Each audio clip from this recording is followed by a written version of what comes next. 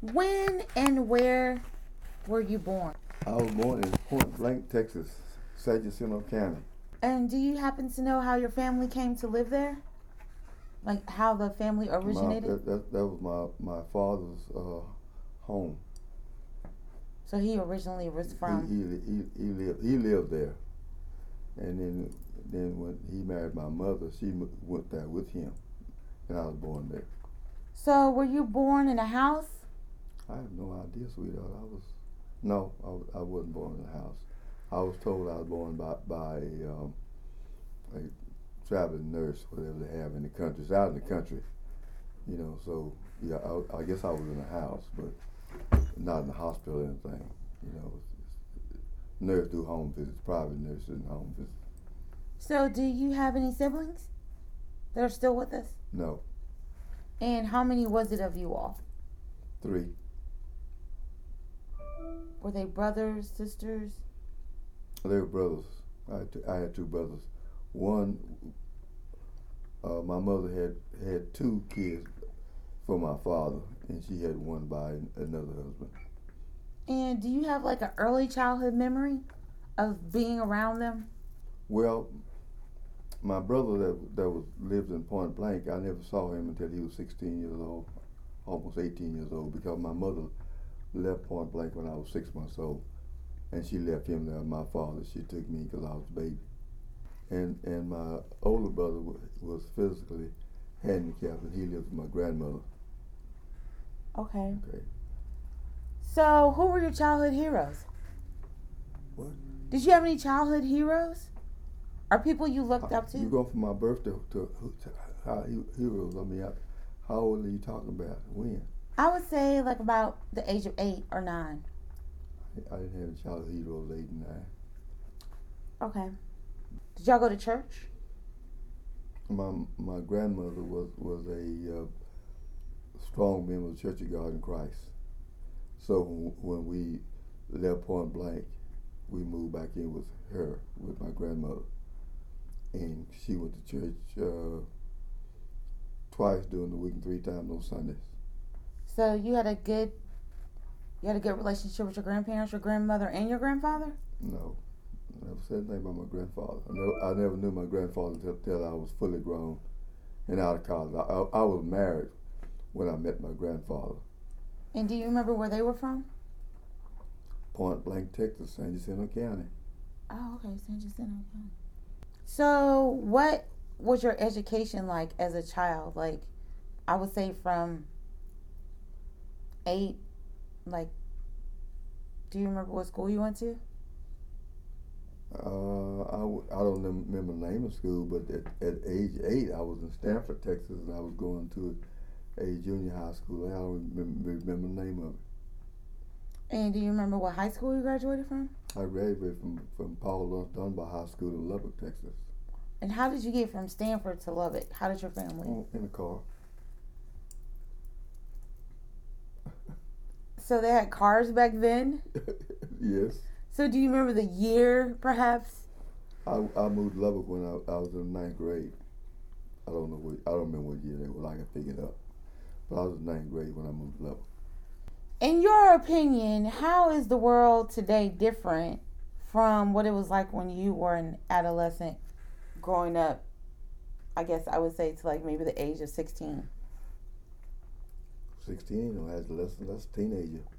I'm saying in between that time, like if you look at that era, those eras of your life, how is the world different today versus when you were growing up? 100%. 100% what? Different. Oh God. Okay. Well, you gotta remember, when I was 8, we were in a totally segregated society. So it's different, you know what I mean? So you got to be more specific, but we were totally integrated. I mean, black folk live on one side of town, and white folk live on the other side of town. And it remained that way until the early 60s. From high school, you went immediately into college? Yes. And what school was that? Bishop College, Marshall, Texas. And what was your major? My major was, I started out as an accountant major, but I ended up with a degree in business.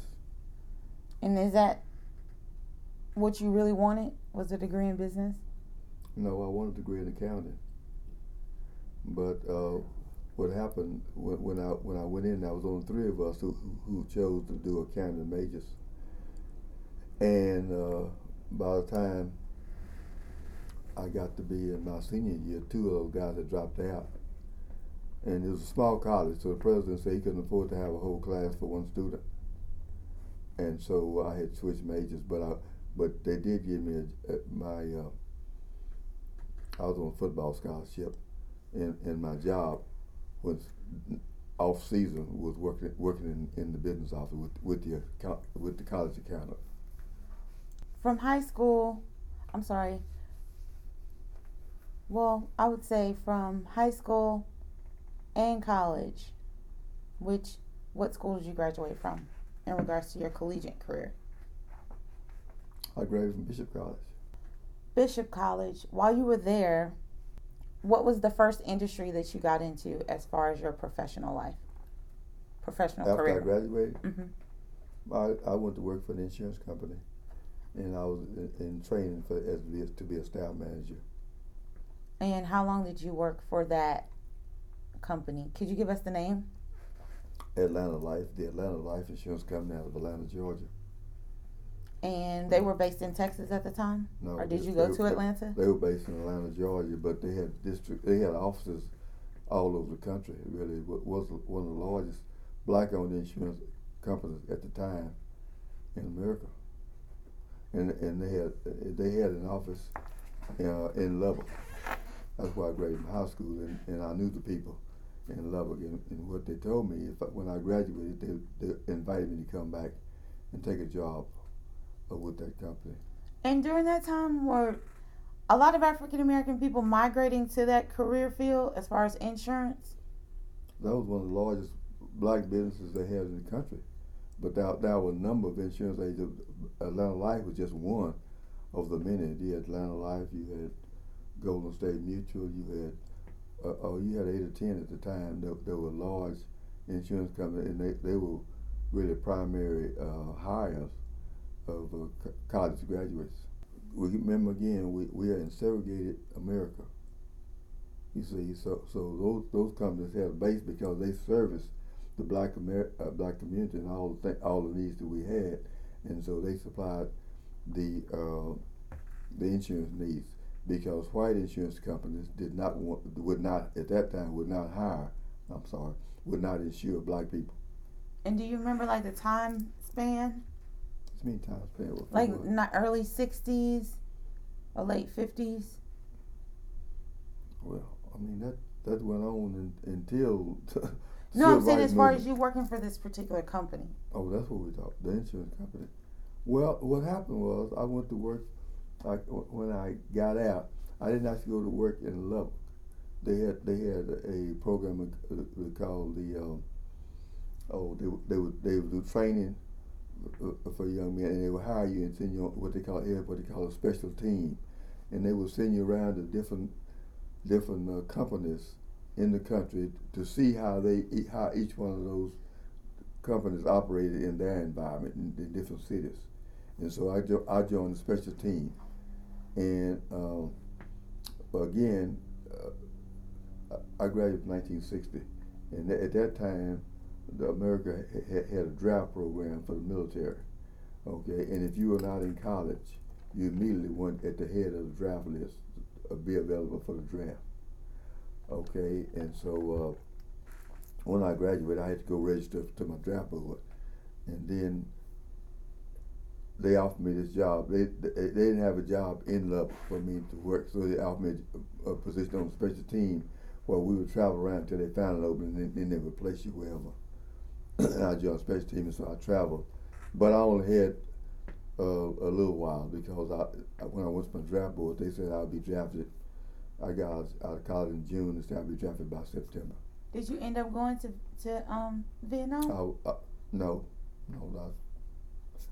that's way ahead. That's way ahead. I'm sorry. Ahead, no.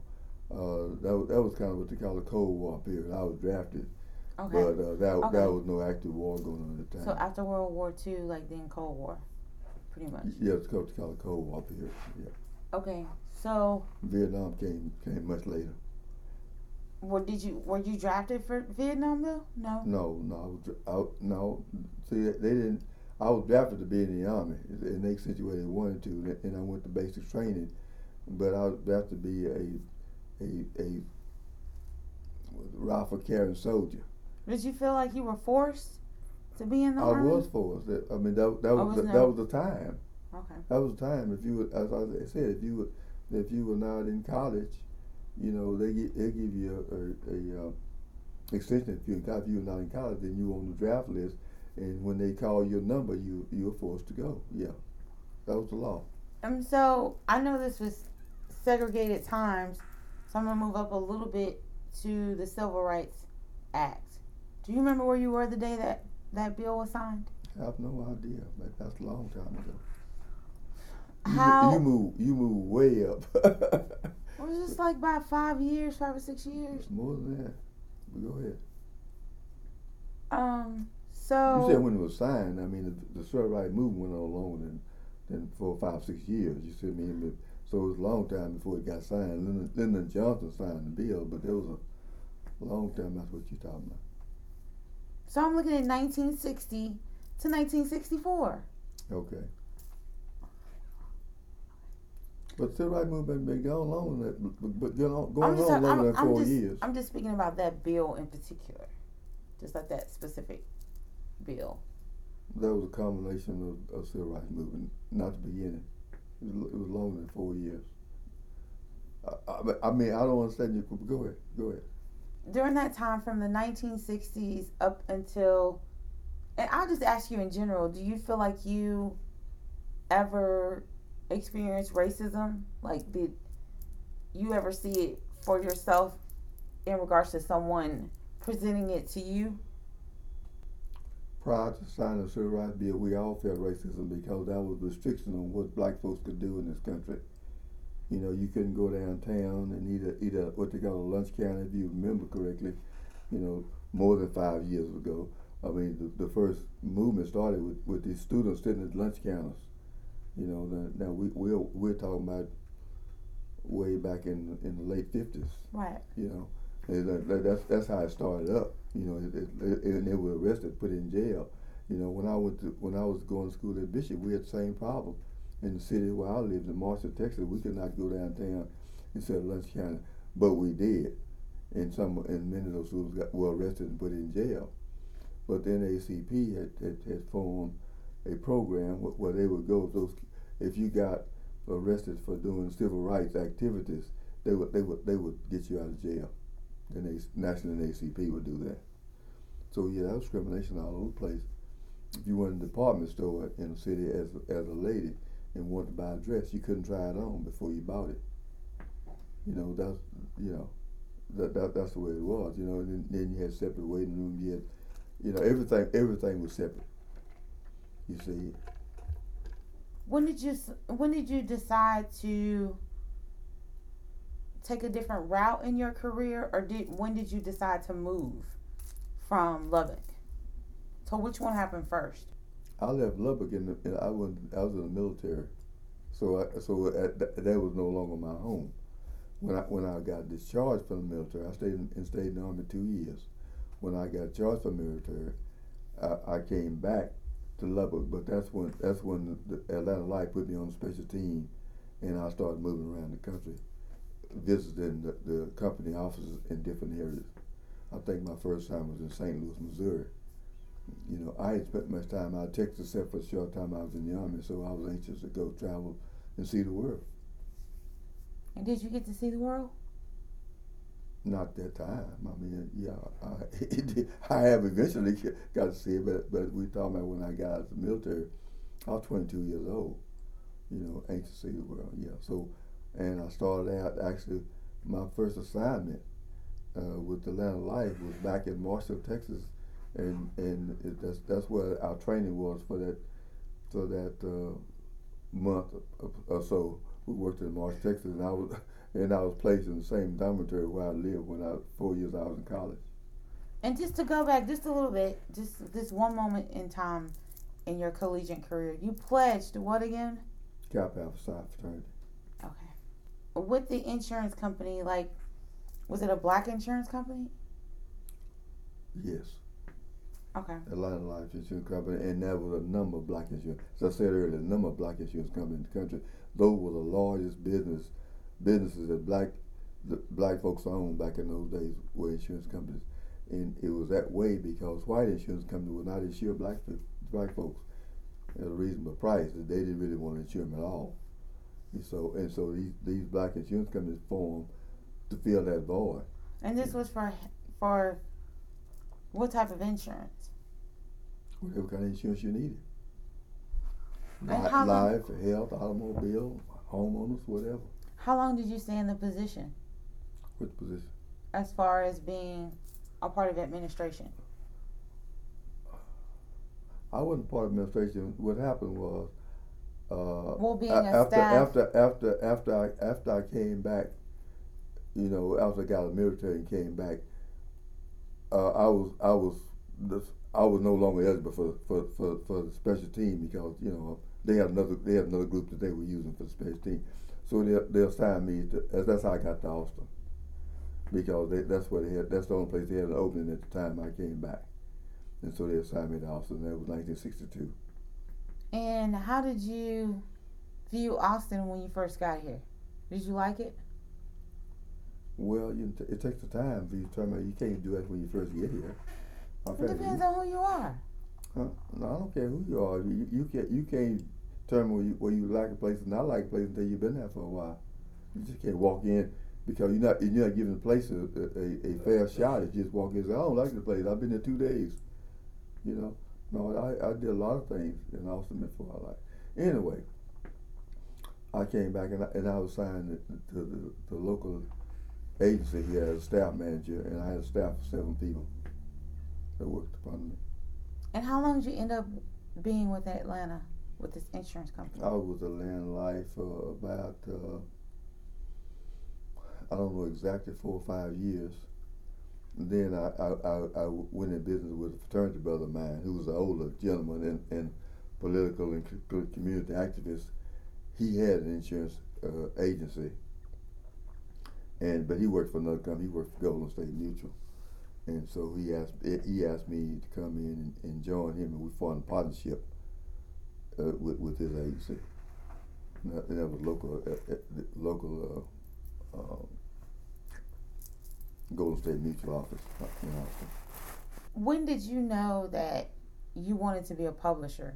Did you just wake up and decide to? No. How did that come about in your life? Going from being with the insurance company to now dealing with newspapers. That's a pretty long process, but what happened after I went into business with Andy Anderson, who was my partner, we operated that insurance agency together for about 5 years. And after that point, he was much older man than me, and he had decided that he didn't want to invest any more money into that insurance agency that he had, and so he what can I say? He transferred it back, the insurance company back to the national office. Now, Golden State Mutual's home office was in Los Angeles, California. So he transferred all of his rights back to them, and then they assigned everything back to me as a general contractor. So we were no longer partners, but I had the agency that we had was assigned to me in totality. And so, at the beginnings of the newspaper, were you just a one-man show? You jumping ahead from the newspaper? No. I operated that insurance agency, and I incorporated not only life and health insurance, but I incorporated automobile insurance and all this into that. You see, and that was when I came to Austin. That was a black newspaper in town that I used a lot in order to learn about the city, who was what, Do you remember the name of the paper? Yeah, Capital City, the capital city, Argus. Okay, which is still here, right? Yes. Okay. on a limited basis. They're not publishing regularly like they were at the time, or like we do, but they're still here. Yeah. Was that the main newspaper at the time for Austin, as far as for African American people? Yes. Okay. African American people. That was the main newspaper. Mm-hmm. And was it pretty informative? Well, they thought so. I mean, that's why they operated. I thought so. That's why I read it. That's how I learned about Austin. As I said, I learned about the people. I mean, it's much the same vein that we have. Wrote about the activities in Austin, what was what. Yes. And so what happened was, to get back to your question, was I would have a little. They had students who delivered papers for them, and and the paper was like something like between 10-25 cents, at the time. And so we had students who come over every week and bring me the paper, and I pay them, But then the lady who was running the paper had a heart attack playing bridge one night and died suddenly of a heart attack. And so since that time, after that time, she didn't own the paper, but she was working for some other people, and they decided to take take the paper in another direction. And so I didn't find it informative anymore. And me and a couple of friends of mine, we went out and offered our services to help take it back to the area that we thought the community was most interested in. And the owners did not think that was what they wanted to do.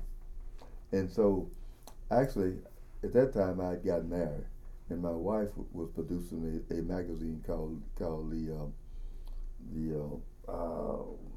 Black Registry.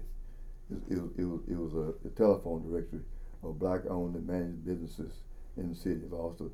So when somebody came to town and they wanted to find a new person in town, wanted to find a service, they could go to the Black Registry and find anything from restaurants to barber shops, beauty shops, cafeterias, whatever, And so she was running the magazine, but she was running it out of my office.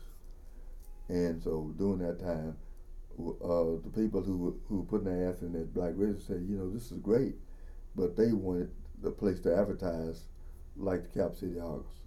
It was no longer available to them. So that's how we started the newspaper.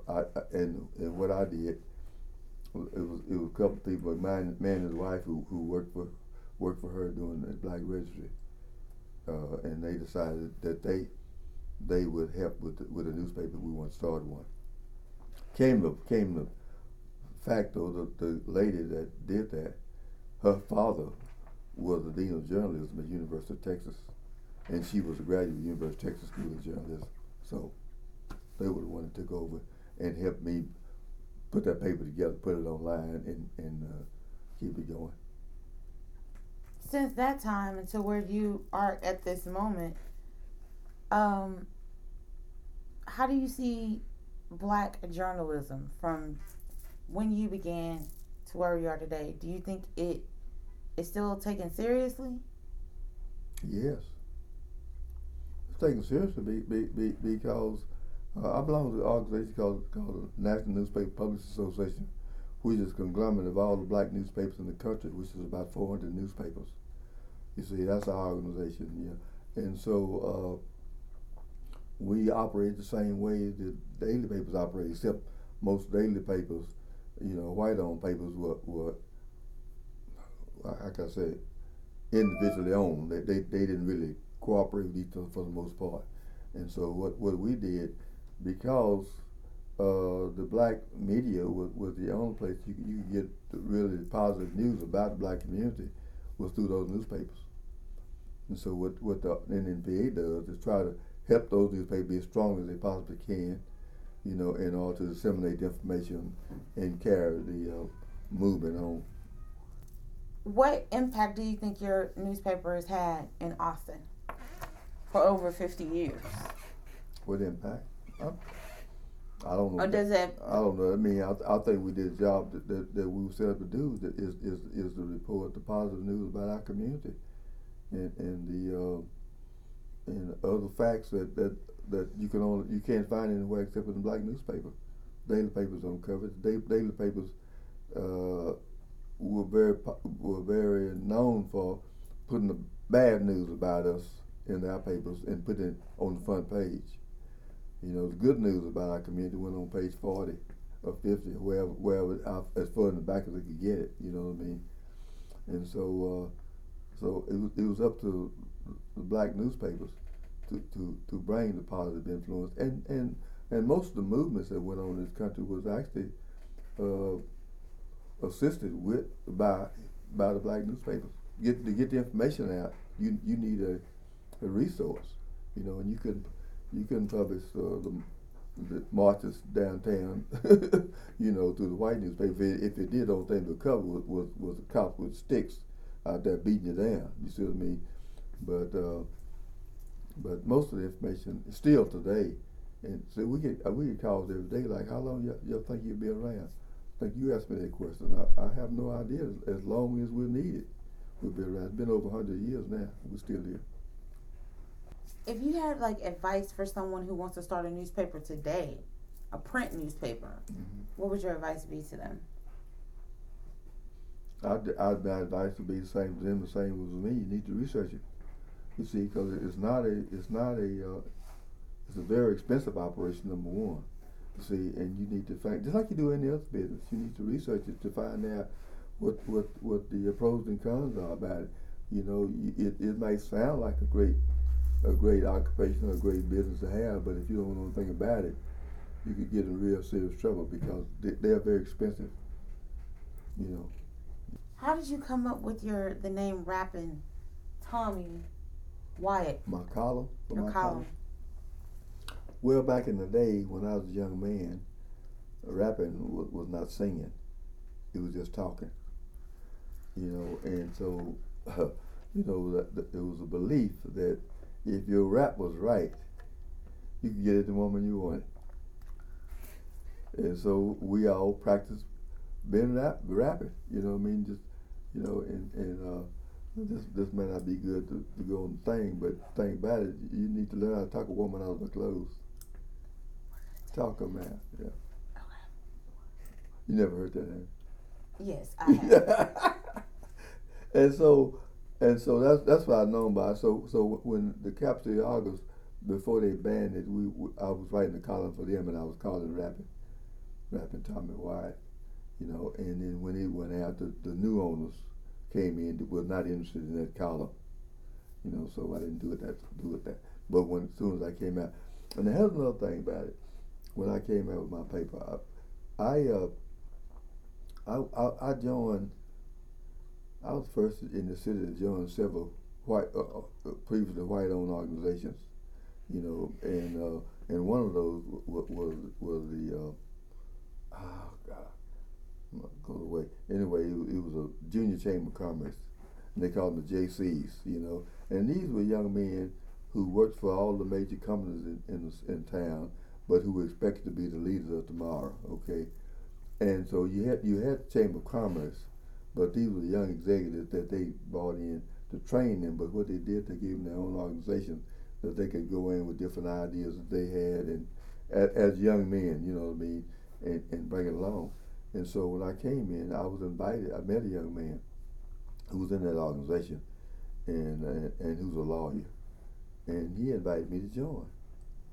And so he said, I don't understand why, but I've invited several, you know, black men to join, and they would not, because, and I understood it.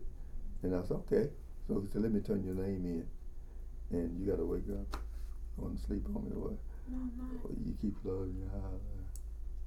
And so he said, let me turn your name in. And he did. He turned my name in. At that time, of course, I was pretty popular with the insurance agency. And the night that my application was accepted, 4 members of the board of directors resigned. So, like, did you, like, experience backlash when you started the paper from the white community? Backlash? As far as starting a black newspaper? No, they had seen black newspaper before. I wasn't the first. What do you mean black? So did they support you? Who? The white community. Well, I wasn't interested in the white community support per se. I was interested in the black folks support me. See what you got to remember, we were a self-contained community.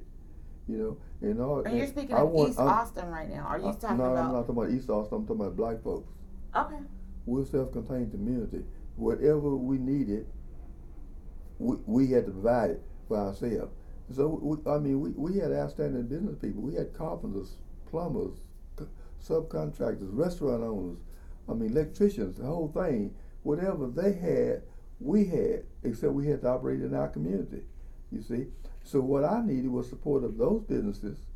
You know, in order to get that message out, because you know, if people don't, your service is no good if nobody knows you have it.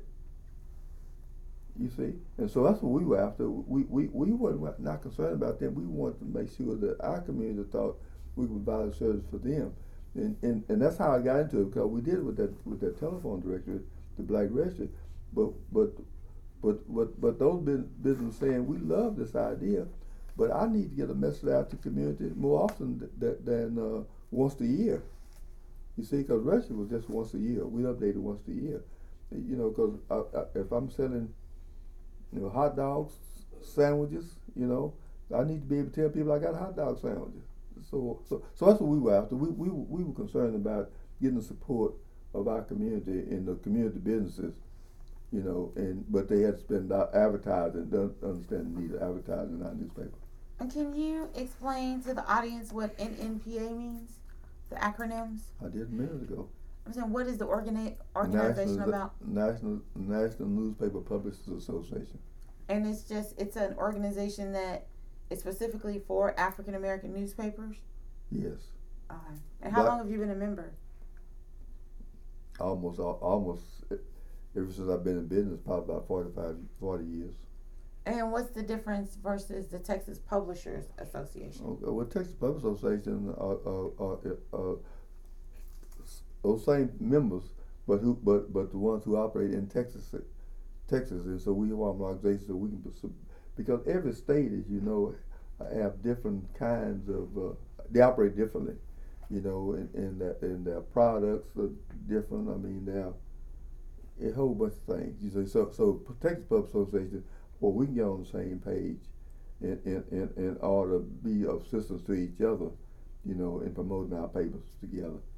Like, for instance, Beto O'Rourke. When Beto O'Rourke ran for senator, you know, we met with him. We would meet those statewide politicians like that and say, hey, you know, let us help with your campaign.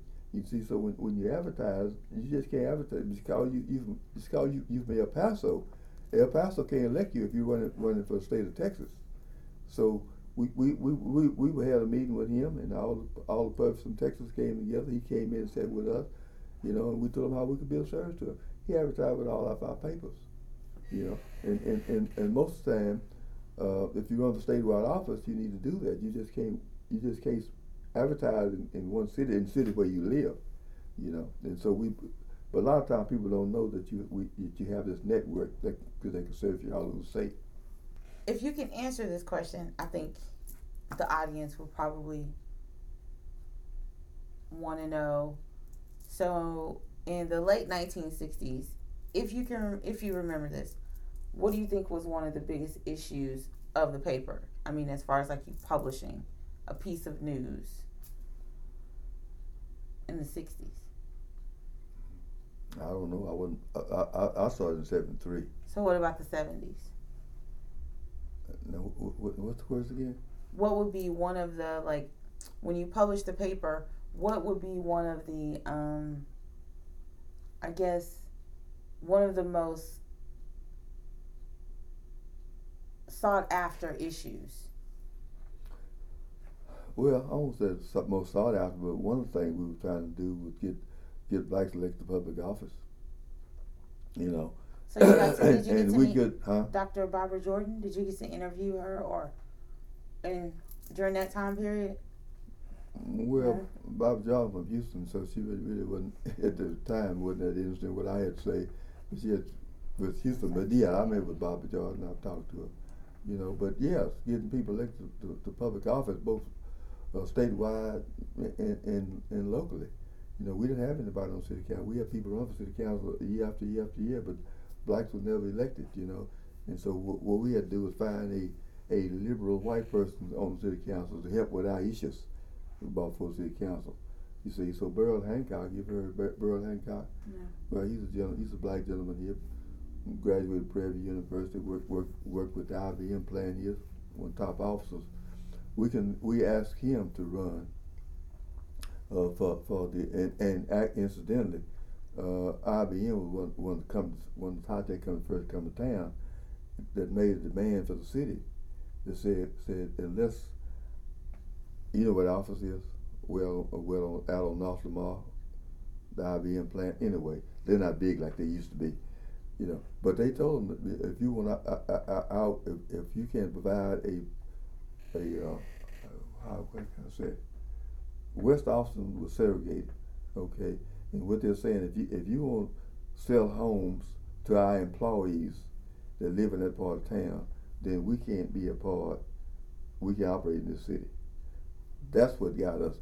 But okay, so then what we had to do, we had to find a candidate, black candidate, that would be acceptable to the white part of town. You see, so Burl Hancock was the highest ranking African American at IBM at the time, and we asked him.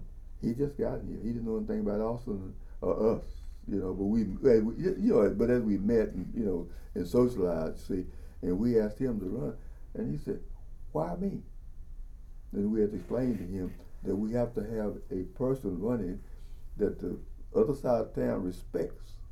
You see, and most of the people that had been running had been activists from East Austin, you know, that just piss folks off because they were asking for equal time and equal rights and all that kind of stuff.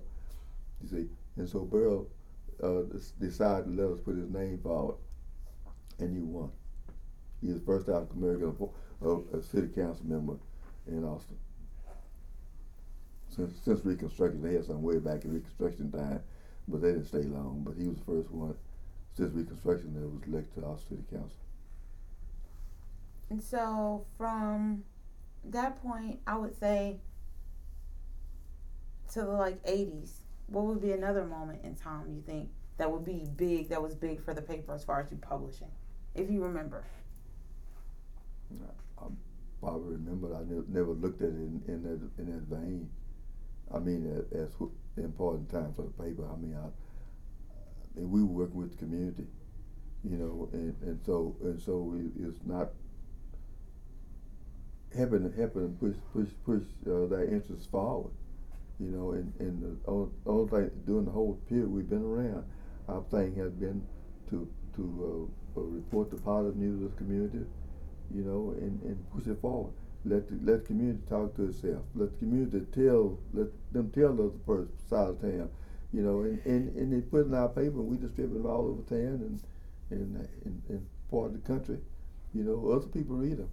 We're not the one. In fact, our paper is not read 100% by black folks.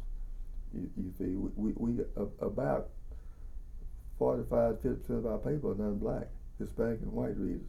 And we've done that research, so we know that I'm not just making that up. You know. Does that bother you? No, that doesn't bother me. That's what we're here for. I mean, that's our goal and objective. That doesn't bother me. But I'm saying, but sometimes as a stereotype, that's why I put something in the village on the black folks gonna read it, and that's not true.